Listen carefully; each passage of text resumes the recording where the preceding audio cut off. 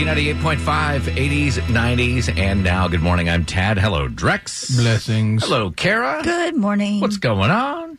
Can you give the Rona droplets to a dog, and then the dog gives the Rona to you? Why?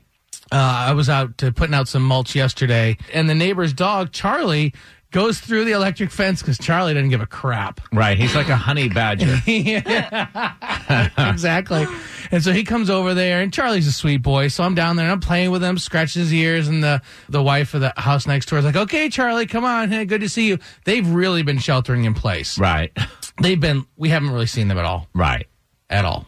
Right.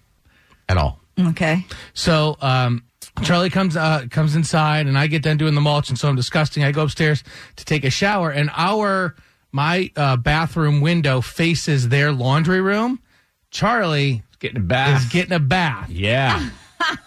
So I'm thinking, like, was it just time for Charlie's bath? No. You don't think so? No. Okay. I'm your friends that live in the house next door that Yep. have really been sheltering in place. And I understand, like, psychologically how it must feel to you. Like, even when you're walking down the street and somebody stops dead in their tracks and looks at you like is it called a piranha? Looks at you like you are pariah. The disease, a pariah.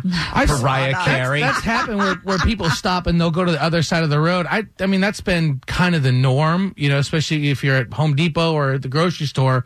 People will stop and back up an aisle, and that what it is. But I was just curious, like, the dog, I didn't sneeze on the dog. No, but you touched it. I went out to the park to walk our dog a couple of days ago. This nice lady came over and she was talking to me, and I was like, all right, well, we got to keep our 6 feet, so I established boundaries. Yeah. And then we have one of those telescoping dog walker leash kind of deals. Mm-hmm. And so, I mean, that thing, poor Louie.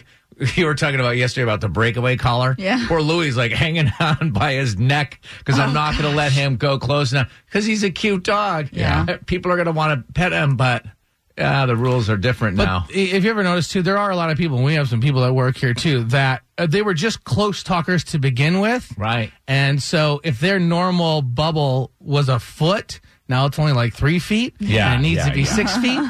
Do we need to get adult telescoping leashes?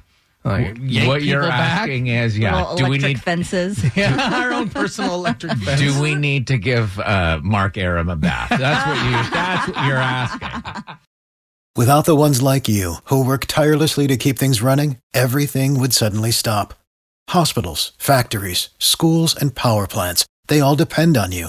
No matter the weather, emergency, or time of day, you're the ones who get it done. At Grainger, we're here for you with professional-grade industrial supplies. Count on real-time product availability and fast delivery. Call, click Grainger.com, or just stop by. Grainger, for the ones who get it done.